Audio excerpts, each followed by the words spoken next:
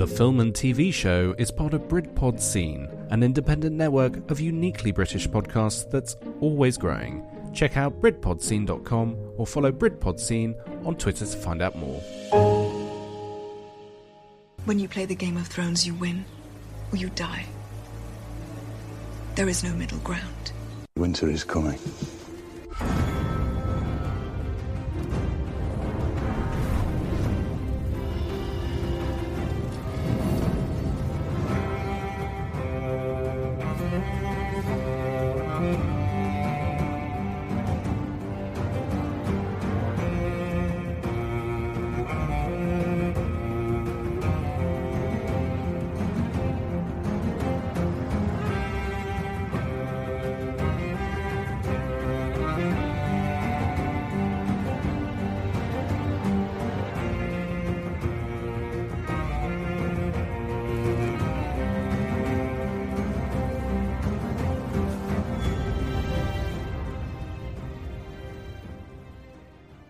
Good evening and welcome to the Film and TV Show with me, Richard S. As you can probably tell, today is a Game of Thrones special. Yes, absolutely love Game of Thrones. I'm joined by two guests today. I have Jess, who was on last week. Hello, Jess. Hello. Back again. And back after a short break, we have Alex. Hello. Hello. Good to be back. Welcome back. Alex went on holiday and just kind of didn't come back for a while. But now he's back. And now he's back, which is awesome. So, as you can probably tell, we're going to be talking Game of Thrones today. Today's tea of the week is my Wild Stallions tea by Sorella Print. Thank you very much for that. If you need any teas, speak to those guys at Sorella Print because they are awesome. The only reason I'm wearing it, I don't have a Game of Thrones t-shirt, but on the back it says, "Be excellent to each other." And to be fair, they can probably do with doing that in Game of Thrones. So just a little bit. I thought it was kind of apt. So yes, we're going to be talking about favourite characters, playing some awesome songs, and I've got some absolutely perfect songs, which is going to be brilliant. If you want to follow us on Twitter, please follow us and please like us as well on Twitter. I'm getting muddled up there. So we're at the FTV Show on Twitter. We are also on Facebook, FTV Show. Also on Instagram, Film and TV Show. So follow us on that as well. If you are listening on the podcast, thank you very much for listening. If you haven't already done so, hit the subscribe button because that would be amazing because you get to hear all of our fantastic podcasts as they come through. And also, if you are in the Peterborough area, please go onto Facebook and find the 753 Film Club. That is a brand new film club that we are doing as part of the Film and TV Show here. And it is awesome. It's going to be amazing. So that's my little bits done. So let's crack straight into this. I will play some music in a little bit, but I want to just start off by saying I was one of those people that sat there and was like, "Oh, Game of Thrones. Oh, what a load of rubbish. Oh, I've never watched it. I'm never going to watch it. It's all just fighting and sleeping with each other." And so many people. Yeah. And then and then my wife was like, "Let's just watch it. Let's just see what all the hype is about. Let's watch it." And we literally binged the entire 6 seasons. Well, we binged everything in 3 weeks. After we took a week out of a holiday, but it took us 3 weeks to get from season 1 to the penultimate episodes of season 7. Just literally the day before the finale was out, and we were like, "Thank God for that." And then the finale come, and it was like, "Know what we're going to do." TV series meth. Yeah, yes, that's what it is. It absolutely is. They know how to leave on a cliffhanger. Yeah, but what a cliffhanger it was! Though. I mean, some more brilliant. than others. Yeah, but it is a great TV show. My favourite character from all of them is Tyrion. Yeah. I It's love Tyrion. He's just Peter Dinklage is just brilliant. He never actually auditioned for that role. The directors and everything, they were like, "Do you know what? We've got it. It's yours." But he only accepted if they gave Lena Headey the role of Cersei. Oh, I interesting. didn't know That's that. the only reason why he accepted is because if they gave Lena Headey the role of Cersei, because they were really, really good mates. Obviously, not realising that Jerome Flynn was going to be playing Bronn.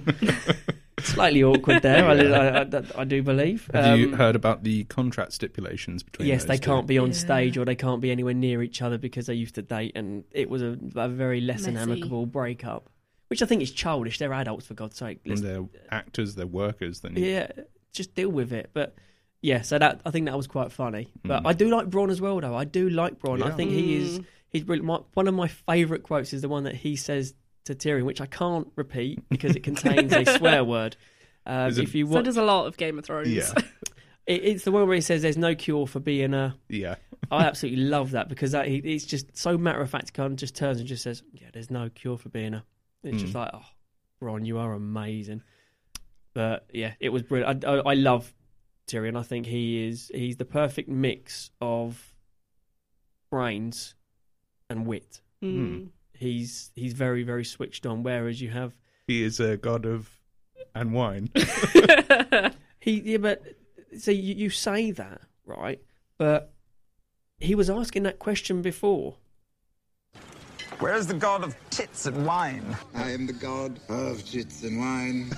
It's a self-fulfilling prophecy. He asked where the god of tits and wine was, and there he is. It's actually him. So, he was a self-fulfilling prophecy. He is his own god. But yes, he was absolutely brilliant. I absolutely love Tyrion. I think he's brilliant. I think he's a great character, very well written. George R.R. Martin is a genius when it comes to him. I'm surprised generally about my favourite characters because either during the early seasons I hated them completely, or they're just the non-suspecting ones, like Ian Glenn as Jorah Mormont. Jorah the Explorer. Rory McCann as the Hound. I like the Hound. He's literally the person with the best lines in the entire series. I had a whole load of stuff for him, but you can't. But I can't play it. And I'm something gutted. about chickens.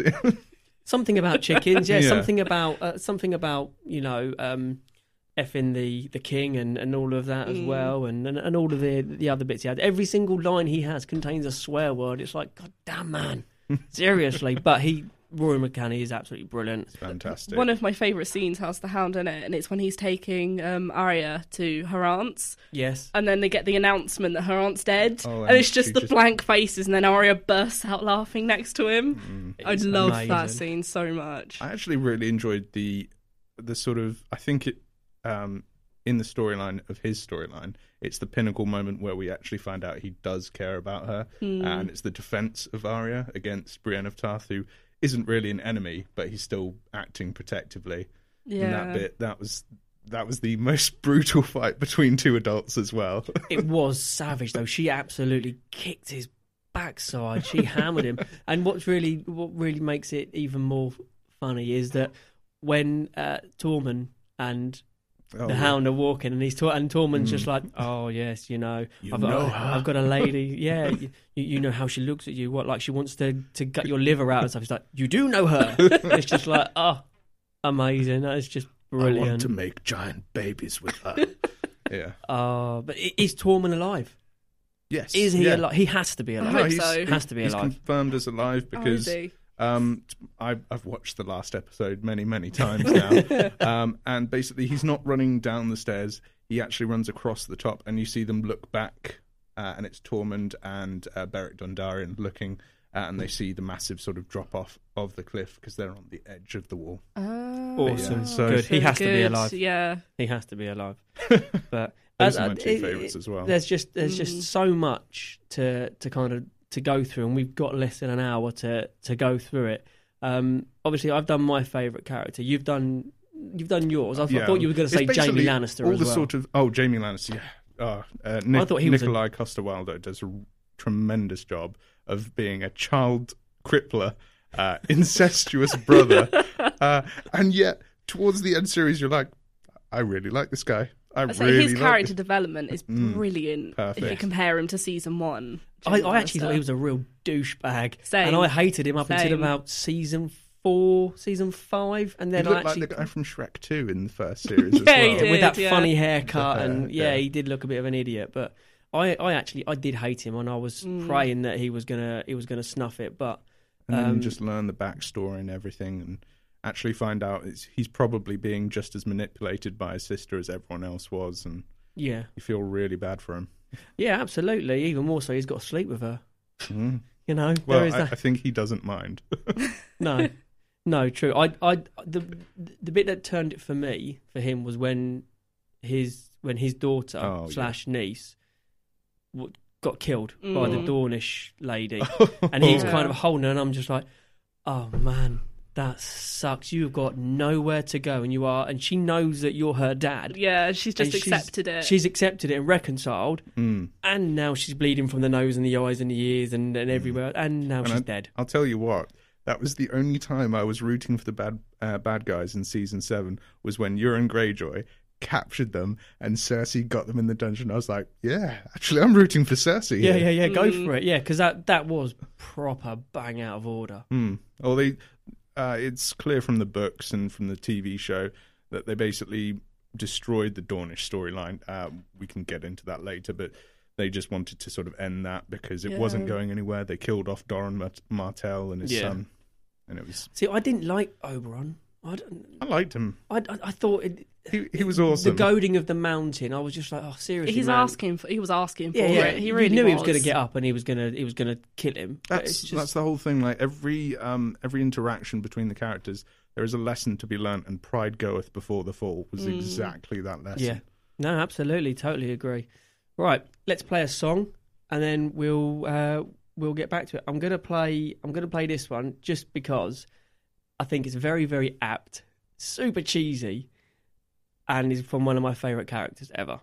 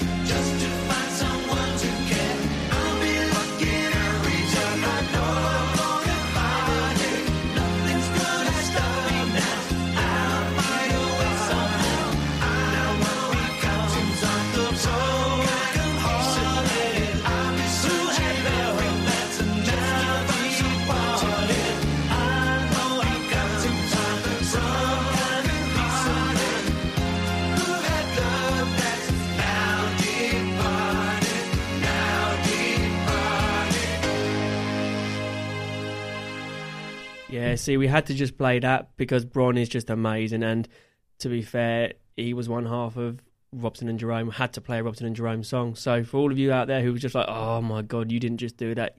Yeah, I did. Yeah, I did. So, anyway, let's move on. Cersei, what a cowbag. Oh, yeah. I'll just throw that out there hate that because woman. she and yet what's funny is Lena Headey is probably one of the nicest people you'll ever see in anything. She's such a lovely person, but This shows how good of an actress she is. This She is can when you pull find it out off. someone on this show doesn't have a moral compass, when I just suddenly go, why, what's wrong with her? No. She's doing fine. see for She's me, still alive. well, yeah, she's still alive. Yeah, only just. How the hell she ain't dead yet? She was the one person in season 7 I was hoping was going to die. I was hoping that they were just going to gut her in that little. We should do a spoiler alert here if we're going to be talking. No. just in case. Fine. People should. If people love Game of Thrones, they've already watched it. If they listen to this and they don't like Game of Thrones, tough noogies. Yeah. You're that banging out case- of luck, guys. In that case, Littlefinger has died. Yes. Oh. Yeah. Oh my I god. loved his death was so satisfying. Is it because he was on his knees begging like a child? Yes. Yeah. I Not love just that, but bit. because he's a total dick. And I was just like, when they were standing there and you had Sansa was just like, you're charged with treason and murder. How do you plead? And it's just turned straight to him. And it's Lord just Baelish. like, The look on Lord his Baelish. face. And he was just like, I'm sorry, what? I just love the fact that when he goes, give me a chance to defend myself, and then turns around and goes, get me out of here. Get me out of here now. It's like, yeah, no, that's not Yeah, going to no. happen. And then She repeated his line back to him that he said earlier in the episode as well of I like to play a game. Yeah. I think Yeah, of the yeah. worst possible reason. It was Yeah, she was. To be fair, I think that was the first time ever that we've seen Sansa be conniving and manipulative. That's the first time she's really kind of taken on the stuff that she learnt from Cersei and what she's ultimately learnt from Littlefinger moving through the seasons. And of course, she's got CCTV Bran sitting there who can see Yeah. everything. He'll be like, Brilliant. you held a knife to his throat. Yeah, and you said you shouldn't have trusted me. It's just like, brilliant. Yeah, but then let's talk about Bran, the Three-Eyed Raven, when Samwell is just like, well, their marriage was annulled. Yeah, who's the Three-Eyed Raven now? That was a lot of exposition. That was like, for me, that was stretching it a bit because Yeah. it felt like, okay, this season has had time to include an Ed Sheeran cameo, but you're ramming everything into the last, 30 minutes of the show to try and explain a few things here. Yeah. And I did feel like that was just a bit too, I don't know, convenient. Yeah, but then because it's like, could you go back and see can you Rhaegar just go back marrying? and just see? Oh, now that you've mentioned it, yes, I can. considering 3 episodes before-ish, he was like, I can see everything, Yeah. past, present, and future. And it's just like, why didn't you see that then? Yeah. How the hell did you not see that? He just was like, oh, he's a bastard of Dawn. I was like, great. So he's now John Sand. And I thought that bit there was just like, no, that's so funny. Yeah, the three-eyed raven that can see everything didn't piece that together, that he was actually a legitimate child. Yeah, and he's actually the legitimate heir to the To Iron the Throne. Iron Throne, yeah. Mhm. And I just think it's just, and we were talking about it earlier, no, and yeah. it's just kind of like, well, hang on a minute. They're saying that just as he's knocking on the door to get jiggy with Danny. It's just like, Yeah, I'm not sure how I feel about that Boat kind sex. of both at the same time. Boat sex. yeah, but it's just like, isn't it funny where you have Cersei and Jaime, everyone's like, oh no, and then you've got Danny and And there are Jon people Snow, that are just going, like, yes! It's It's just like, hang on a minute, that's still guys, they're incest. still related. It's still incest. Jamie just holding up Literally a as we're sign, where's finding the out. justice? What, with his one hand? Yes. I was going to say Jaime and Cersei were prophesied to have incest anyway, way back. Yeah, there was the prophecy that Cersei was given. When she was a child. The king would have 20 children, and she would have and 3. But it didn't say that it would be with her brother. Let's just clarify. Yeah, but they that. did also say that those 3 children would die. Yeah. Gold would be their hair, and Yeah. gold would be their shrouds, or something like that Yeah. as well. Yeah. Or gold will be their crowns. Yeah, I kind of get that. But also, here's another thing: we've had the 3 children's death. We've had Tom and Marcella and Joffrey. And now we've she's got pregnant again. with a 4th. That I don't 4th think child that- isn't being No. born. No, it won't be. Someone's I don't going to think it either will. kick her in the stomach or they're going to She's going stab to her. kill her. In the books, there is a final part to the prophecy, which I don't know if you're familiar with, but it's basically she'll die at the hands of a Valonqar, and in High Valyrian, that means little brother, which she always interpreted it to mean Tyrion, which is why she hated him so much, Yeah. because he is the literal epitome of little brother. Yeah. But Jaime is her younger twin by literally coming out the second Yeah, of yeah. the 2 children. So a lot of people think that she will He die might at do the it. hands of the little twin, and he'll crush her with like one hand or his golden hand. He's golden. I honestly, apart from Baelish, she's the one death I am desperate to see. It sounds horrible, but she is the one death I am absolutely desperate to see, because she will be there until the very, very end. She will literally be there till the very, very end, which sucks. But I can't see how much further her character can go, because it feels like she's already now at her peak. It's only going to go tits up. Personally, I don't think that her character development can go any further, No.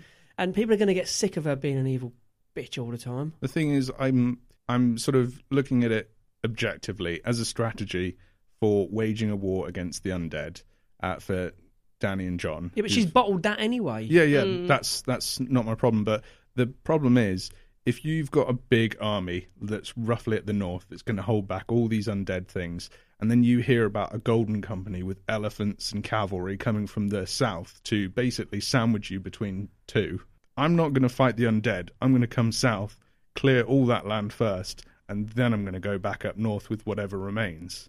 Yeah. So all you're doing is painting a bigger target on the south for yourself instead of helping out. And Jaime's already on his way, so we know that he's going up north to tell them that she's coming. And so that's completely like the element of surprise gone. That's nothing that she's got is available to her. Plus, there's a theory out there that basically the Golden Company is loyal to Targaryens above all else, because they're originally set up by a bastard line of Targaryen bastards. And then they went off and created the Golden Company. So if they come back, there's a high likelihood that they'll ally with Dany and Jon, especially if Jon turns out to be the full-blown heir. Well, he is, isn't he? He is the full-blown heir. So... And Jorah Mormont has history with the Golden Company as well. Jorah the Explorer. Do you know? I only got Let's told go that exploring. So it was someone from my office was just like, "Oh, Jorah the Explorer," and I was like, "What, the cartoon?" And they were like, "No, honestly, Jorah." Yeah, Jorah." And I was just like, "Okay." But Ian Glenn he's phenomenal. I do like him. But then I also like Emilia Clarke. I think she's brilliant as Daenerys. She is brilliant, especially kind of when she's trying to assert herself, because I find that she's actually quite sort of when she's trying to assert herself. She has some really good speeches. I think she plays between the lines of stern leader and almost to a point insane leader, which is it's good because it plays on the family's history of madness. But she plays on that line really well. Yeah, she does. She's and Jon Snow again. He plays on his family line of being too loyal and smart. There's a balance between there, because obviously Robb Stark died because he was too loyal. Ned Stark died because he was too loyal, and even Jon died because he was too loyal to the wildlings and to his Night's Watch. Yeah, which sucked. That we were talking in the music break. That I thought sucked that bit, because I don't like the woman in red. I don't even like her that much. I don't even know what her name is. Is it Melisandre or something? Melisandre. Melisandre. I don't even like. I think she's an absolute douche. But I didn't like that whole. She leaves. Stannis Baratheon to basically get his ass kicked, buggers off back up to Castle Black, and it just happens to be there when Jon Snow dies. And it's like, I think it just sort of shows the more sort of not charlatan aspect of her, but the complete uncertainty. She was played as though she was, all-seeing and prophetic, but in the end she was like completely lost. And you do see a lot of that in the later seasons, where she's like, I literally don't know what the Lord of Light is trying to tell me. Well, I did like her reveal as well when she took off the necklace, and she wasn't this old. beautiful red-headed woman. She's really old. I need to get me one of those amulets. Just Absolutely. But for me, whenever Dany is talking, I always picture her saying this. Dracarys. Yeah. That's one of the most epic scenes ever when she says that. Towards the end, it's kind of like she's saying that every single episode, like Dracarys. It's just like, love, give it a rest. During the mid-seasons, burning people. Yeah, like when she was teaching the dragons and when they were growing up, there was a lot of that line used. But I don't know if anyone's noticed this. There is a specific melodic tone that they use whenever the dragons breathe fire. And I really like that, because it goes like that, and just like fire erupts and Yeah, kills it everyone. is pretty cool. It is pretty cool. I've got a couple of other quotes that I really like. I really like this one. I thought this one was really, really good. Knowledge is power. Power is power. See, I really like that because we all know that knowledge is power, but in Cersei's twisted mind, power is power. Because she's at the top of the... Nobody can touch her It's the in her head. That is a perfect example of what Varys later explains. Yeah. Where he goes, power is where men believe it to be. Yeah. Because he goes on and says, who has the power? A man with a sword, a man with lots of money, or a man with like a book or something, or a scribe. And the answer is basically it's whoever you want it to be. Yeah. But he also says that the biggest shadow can come from the littlest person. Yeah, which is straight out of Lord of the Rings. Yes, absolutely. Absolutely. It's just mad.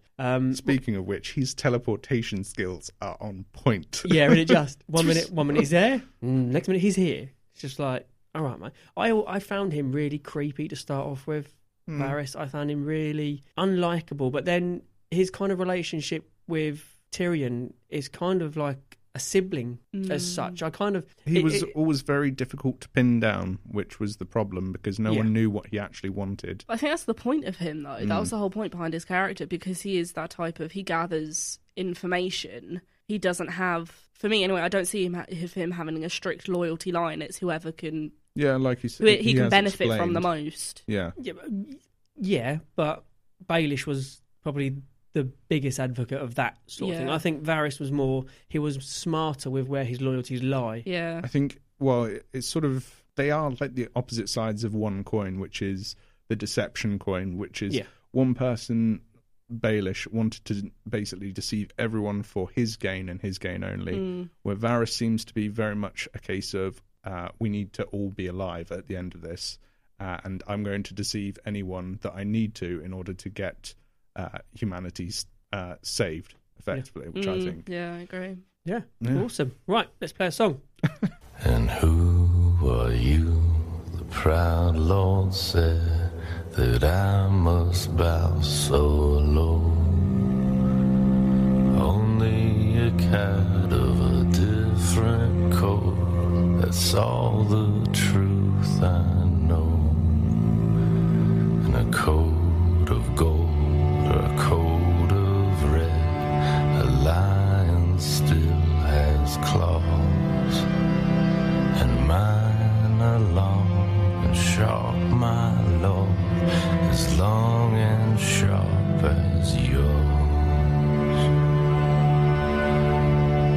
And so he spoke, and so he spoke, that Lord of Castamere. But now the rains weep o'er his hall, with no one there to hear. Yes, now the rains weep o'er his hall, and not a soul to hear. And who are you? The proud Lord said that I must bow so low. Only a cat of a different coat, that's all the truth I know. And a coat of gold or a coat of red, a lion still has claws, and mine are long and sharp, my lord, as long and sharp as yours. And so he spoke, and so he spoke, that Lord of Castamere. But now the rains weep o'er his hall, with no one there to hear. Yes, now the rains weep o'er his hall, and not a soul to hear.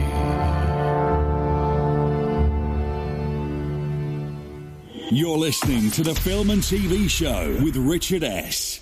how brutal is that song? Oh. Especially because it just does throw the images of the Red Wedding straight into your mind. It's just like, oh, that song is so just, oh.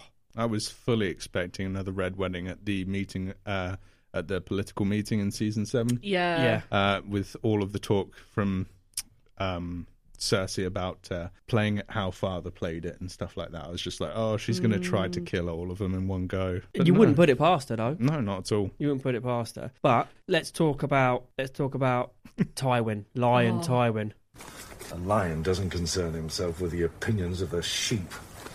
Amazing. Charles Dance is phenomenal, and he kind of should have died about 3 episodes before he actually did. I think they kind of dragged him out for that was a season finale long. though, and that was a good season finale. Yeah. It was, but they've killed off bigger characters midway through things before, and it's kind of like, but still, it was brilliant. I mean, getting shot with an arrow while you're having a crap, just brilliant.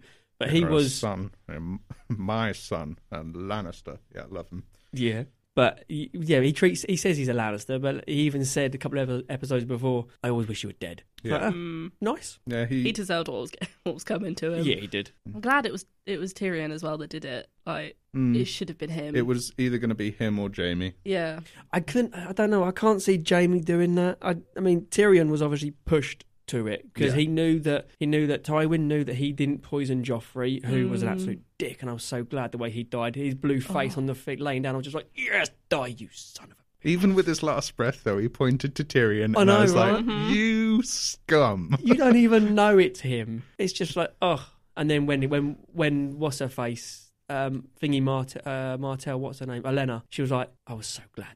Elena Tyrell. Elena Tyrell. That's it. Yeah, not Martell. Tyrell. Not Martell, she's my favorite character. And the way that she went out as sass. well. When she has some brilliant lines, but the way that she went out as well with her dying breath, she was. I wanted Cersei to know that I killed. Yeah. It was me who killed Joffrey. It's like, oh. She's like, oh man, that's cold. Again, call out to all the actors in that scene because you could see the rage even in Jaime's face. You could see he wanted to just kill her there. Yeah, he did. He really wanted to, because Cersei wanted him to basically gut her, didn't he? And he'd purposely chosen a poison that wouldn't be painful. Yep. Because he wanted to be kind. He was like, it's not painful. And then she goes and tells him that after drinking it. It's like, it's brutal. She's as cold as ice. Yeah, she is now. Yeah. But I mean, she was great. The one character that annoyed the hell out of me was Natalie Dormer. What? No, see, I liked Marjorie. See, I liked do you know Marjorie. what? I hate... She's my one true crush. No. Never. See, I just never warmed to her. I don't know why. I just never liked Marjorie as a character, and I don't know. She just. I can't talk to you anymore, Richard. No, see, it's your radio show, but get the hell out. No, I just couldn't warm to her. I mean, Natalie Dormer, I'm sure is a great actress, and she had some really great scenes, but I just didn't like the character of Marjorie. I thought she was too OTT. I think in some aspects. So? Well, because she was over nice. I think she did that to manipulate them. Yes. Yeah, I know, but it was just like that was her way of manipulating. But there's being nice, and then there's being kissing their asses, and it's like. Well, I think in terms of you've got 3 very strong female archetypes. Sansa, during the time that Marjorie was alive, wasn't really that strong, but she learnt from 2 of the best. Yeah, which is Cersei, who didn't really play to her feminine strengths unless it was her family, which was very strange. Yeah. She always played the sort of power hand of using the guards, using the army to back her up when she needed and use force. And then you have Marjorie, who was another big influence because it was the closest thing to a friend that Sansa ever had. And she was the complete polar opposite that used her sexuality, that used charity to the common people. You see in one of the episodes, Joffrey is actually observing Marjorie at one point. When she's talking to the orphans and stuff. And I think even he sort of wonders why she's doing it and how... Well, she kind of shows him a bit, and then later on when they're walking through the crypt and talking, she takes him up the stairs and opens the doors and gives him a taste of what it's like to be loved. Yeah. and you can see he's going, actually, this is a good, and so I just think it's the complete different way of how Cersei was trying to manipulate him, and that's why I liked it, because you can obviously see that she learnt from her grandmother Olenna, because she goes on to elaborate how she wasn't the first daughter, she was the second daughter, but she managed to get in there and seduce the Tyrells. And I just love it. I think it was the perfect way to sort of offset the brutality and show the power of women in another way that they would have used back in those days. Oh yeah, don't get me wrong. I mean, she was the complete anti-Cersei, and that they definitely needed something like that to kind of off-put Cersei's dominance. Really. You couldn't have had that as the way that she portrayed Margaery. You couldn't have had that as a genuine character. No, because it would have been too sweet. It wouldn't. She wouldn't have survived in that sort of King's Landing era. Just because she would have been like just taken to a dungeon and killed, and she wouldn't have known what was going on. But there was an intelligence behind the kindness. Yeah, there was. It was like Tywin's sort of intelligence level, but in a female body, which is what Cersei wants, but she's not that intelligent. Even Tywin at certain points says, you think you're far too intelligent than you are. Yeah, because that's when she's challenging him in the Hand's quarters, isn't she? And he's just like, look, you're not as smart as you think you are, love. There's more to being smart than just kind of plotting and planning. You've got to be, it's like chess. You've got to think 10 steps ahead, which is why I think Tywin was a great tactician, which is where I think Tyrion has learned it from. Yeah, he's definitely. kind of watched him, and Jaime to a certain extent as well, because Jaime's quite the master tactician as well. When you look at how he kind of managed to get himself out of capture. There is, I think he's got a cunning to him. In terms of strategy, though, in the first season, we hear Robert Baratheon speaking to Cersei about combat and like battles. Yeah. And he says, you never meet the Dothraki screamers in the open field. You get behind a big wall and you stay there, and you pray that the people don't turn on you before you can beat the Dothraki. Yeah. And then we see, obviously, in season 7, Jaime's going like, I think if we just hold, we'll be able to beat them. And then not only do the Dothraki come at him, but that giant dragon flies over. He charged, like, even when I was watching that scene, I was going, don't do it, don't you idiot, don't do it, don't, oh, there we go. Yeah. Yeah. He was such an idiot and for trying to charge the a dragon. 500-meter swim. Yeah. He's an Olympic swimmer. It's a strange one, I think. I do think that Jaime has tactical nous. I just don't think he's smart enough to implement it in the way that he wants to. I think he knows what he wants to do, but he can't articulate it well enough. Whereas Tyrion, he has the tactical nous. He knows. I mean, only got to look at Blackwater Bay when Stannis comes in. He uses the wildfire. He manages to kind of keep them at bay by using strategy, which I think is brilliant. It was a perfect play. I think with Jaime's, because he's got that fight going on with trying to please Cersei, but with his own moral compass, which is now kind of kicked in of what's right. Whereas with Tyrion, he's been hated his whole life. Yeah. So whatever he does, he knows he's going to be hated for it by his family, so he doesn't care anymore. Whereas Jaime's kind of stuck in that middle of he wants to do what's right, but he's got Cersei sitting on his shoulder, talking to him all the time. Yeah, 2 Cerseis on either shoulder. But no, the ironic thing with the Lannisters is if they had shown Tyrion any sort of love or affection at all, he would have been the most loyal, the most useful Lannister, and he would never have turned on his father. He would have never turned on his sister.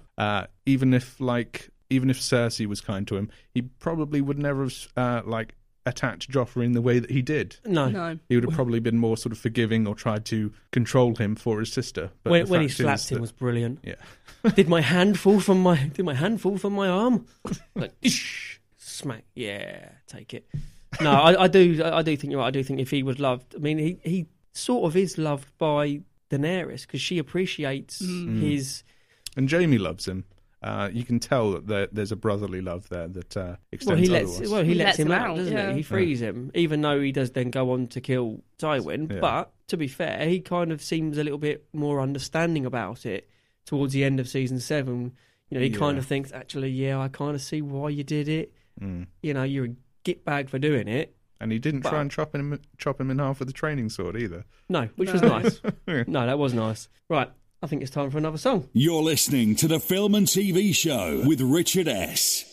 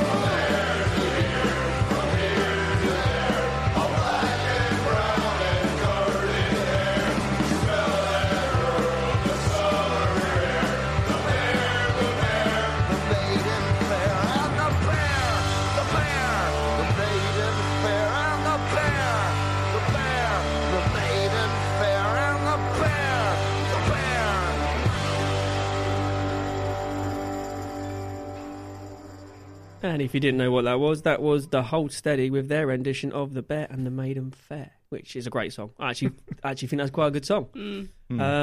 So yeah, I need to talk about this bit. Let me give you some advice, bastard. Never forget what you are. The rest of the world will not. Wear it like armor, and it can never be used to hurt you. That has to be one of the best pieces of advice. Oh yeah. Ever given, because it's kind of like saying, you know what you are, Jon Snow. Accept it. Use it as your armour. Except he isn't. I know. No, Except he's not. But when it was said, you kind of think that's probably the nicest thing anyone's ever actually said to Jon Snow.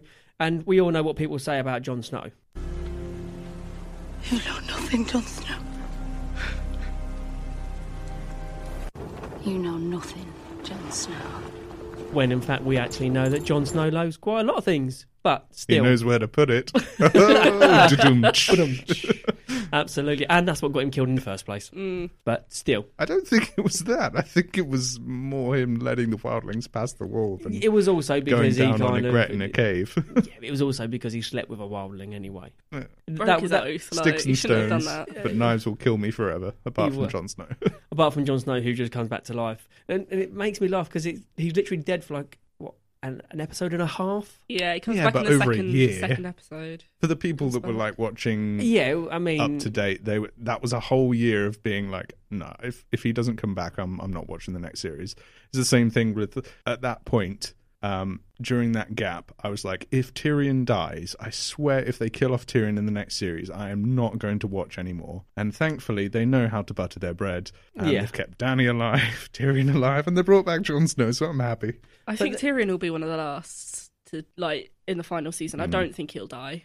I think he will probably end up being quite powerful. Yeah, so do I. If we're going on the fact that George R.R. Martin based this on lots of history, but mainly English history, we're going to see the abolition of like monarchy and the institution of like a parliamentary system where you've got people like Varys, Tyrion, all the sort of big players, but they'll have an equal share. Not a case of one person that can throw the entire kingdom into hell or, start wars waging over one sort of throne. It will be separated so that each kingdom has some sort of representative. Yeah, which is why I think because Dany alludes to something like that when she says about the king in the north, because she calls Jon Snow the king in the north. She actually calls him that. So and she's trying to, she was trying to get Yara her throne in the Iron Islands as well. Yeah.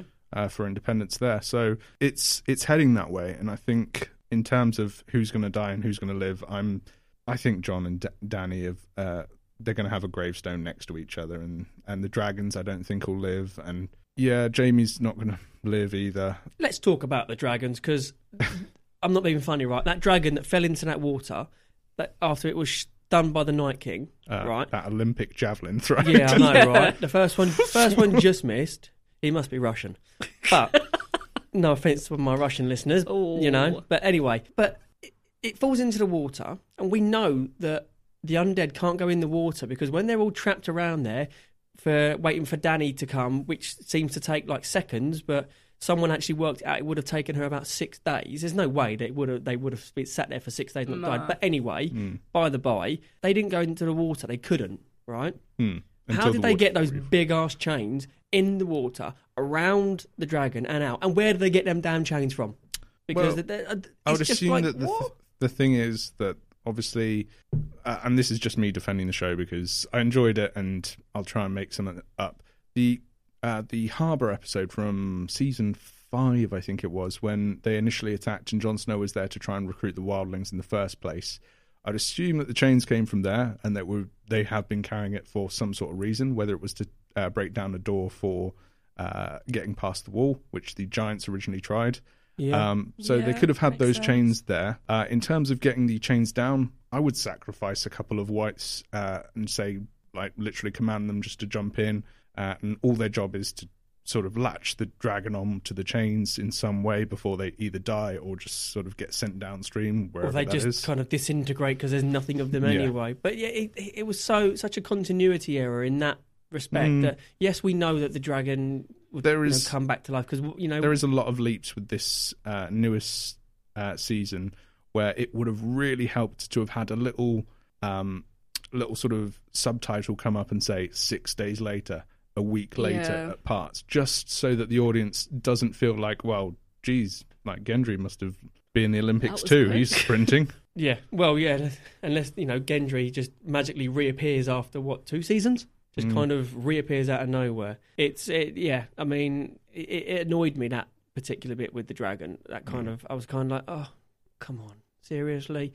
But I do like the Night King, and I like the theory that the Night King could actually be Bran. Yeah, I've seen that theory. I like that theory. It's not a solid theory, though. It's not solid, but I like it because it's kind of so far out there. You kind of think, well, actually, if George R.R. Martin wants to go down that route, it actually makes sense. It could actually work. It could actually be, do you know what? Actually, yeah, this is what we're going to do. This is how we're going to play it. It's a self-fulfilling prophecy. And someone spent a lot of time going on into it on Reddit, and I was looking at it, I was just like, yeah, you're making sense. However, plot hole, but still would be an absolutely great sort of, I don't know, somewhere out of left field as such, I think. I don't know. I think there are tighter ways to finish the story than having a sort of throwback to suddenly that Bran is the evil and that Jaime should have properly pushed him out of the window. But how cool would that have been if it kind of all ties back in? That's what makes it so cool, though. In my eyes, that's what makes it so cool. But anyway, right, I just want to play this. It's always summer under the sea. I know, oh, oh, oh. The birds have scales, and the fish take wing. I know, oh, oh, oh. The rain is dry, and the snow falls up. I know, oh, oh, oh. The stones crack open, the water burns, the shadows come to dance, my love. The shadows come to play, the shadows come to dance, my love. The shadows come to stay. Yes, that does make you want to kill yourself. But the reason I played that was because that was probably one of the most harrowing scenes I've seen when Baratheon burns his own daughter. I think that was just like, you're actually going to do it. Oh my God, you Sipping are tea actually from a mug. going Greatest to do dad. I know, but I was just watching. I was just they like, had a moment before they were like connected just before it. And then he's like, "Yeah, I'm going to burn you alive." And her singing that song as she's, she's not singing it. It's kind of harking back as a flashback to when she was singing it, but playing it as she's walking out there. That's the one time my mother has walked out on an episode because it was just too much for her. She couldn't handle that. It was absolutely haunting, and that song is haunting, but beautiful as well in a different way.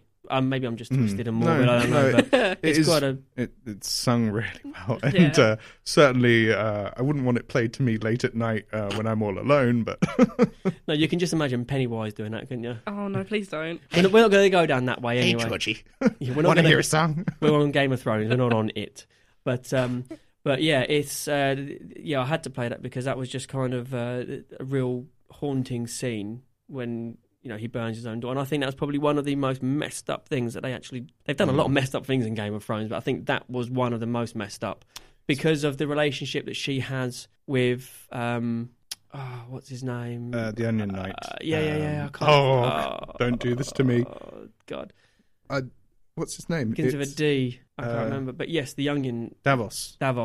Yeah, the relationship they have, and when he finds out, he goes mental. I love that bit. And really good bit. He was like, I loved her. I loved her because obviously he'd lost his son in the Battle of any god Blackwater. that commands you to burn children is an evil god. Yes, and I think that was just powerful on the back of something so dark and really twisted, and they're not afraid to go down that road. Obviously, just the last thing as my contribution to this, I love the fact that it goes from early when we first meet Melisandre and Davos, he has no power whatsoever to say anything.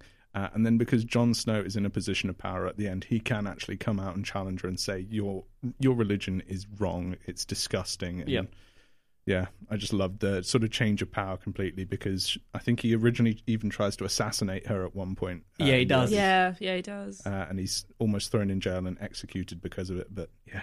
And then he ends up saving them anyway, which is I mean, I think he's a great character as well, though, and I hope that he stays around as well because he's a really good character. He's much like Tyrion. He's very level-headed, very he's a normal person. He's a normal citizen of Westeros. He's not a fighter either, so I think if anyone's going to survive, it will be Davos. Yeah, because he that bit where they're standing in the room, he's like, I apologise for what you're about to see. Because obviously he can't fight, and he says, I can't fight, So, but luckily it all pans out anyway. But yeah, so that is the end of the show. We haven't touched, there's so much we haven't been able to speak about. We haven't been able to speak about why they say this. Lannister always pays his debts. And we haven't been able to talk about this evil piece of crap. If you think this has a happy ending, oh man, you haven't been paying attention.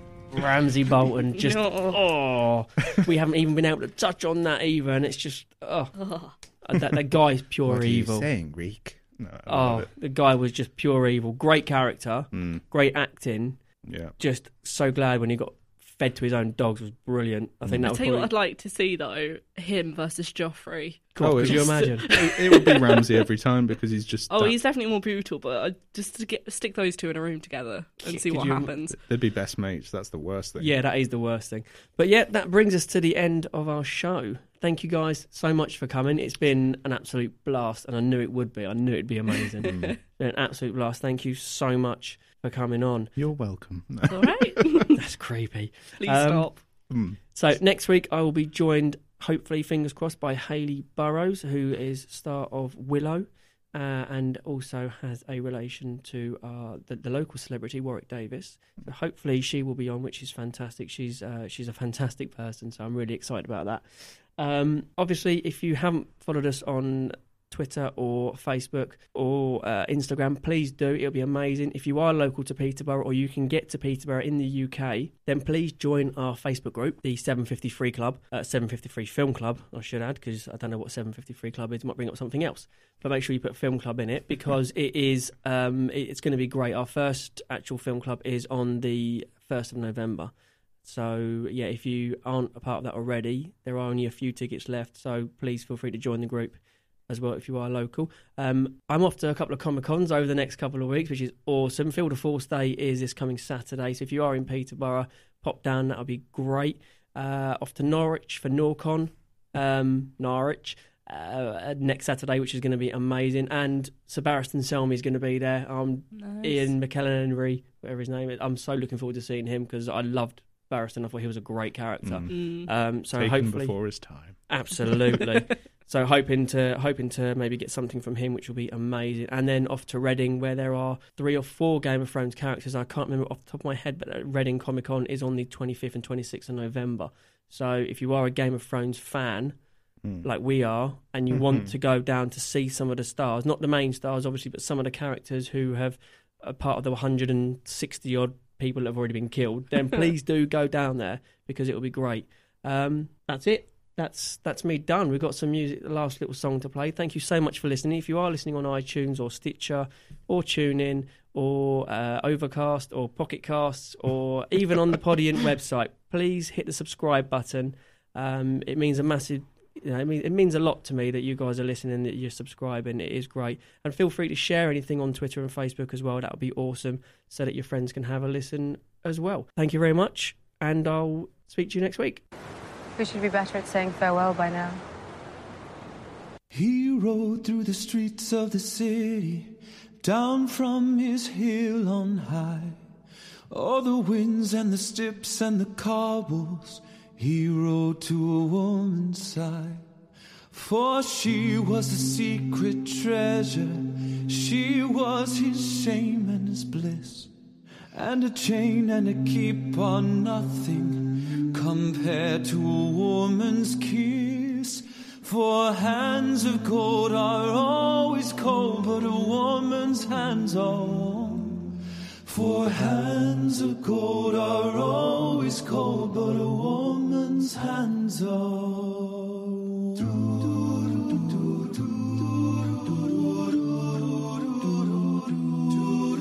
And there he stood with sword in hand, the last of Derry's 10, and read the grass beneath his feet, and read his banners bright, and read the glow of the setting sun that bathed him in its light. Come on, the great Lord called, my sword is hungry still. And with the cry of savage rage they swarmed across the rill. And with the cry of savage rage they swarmed across the rill. He rode through the streets of the city, down from his hill on high. All the winds and the steps and the cobbles, he rode to a woman's side. For she was a secret treasure, she was his shame and his bliss. For a chain and a keep are nothing compared to a woman's kiss.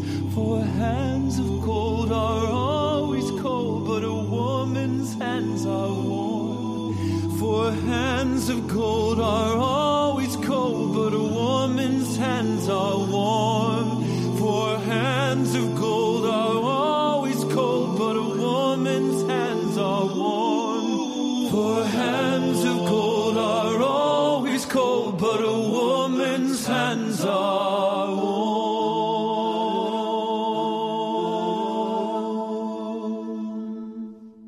Hey! This is Michael Winslow, and you're listening to the Film and TV Show with Richard S. Please press the hash key for more now. That was not the hash key.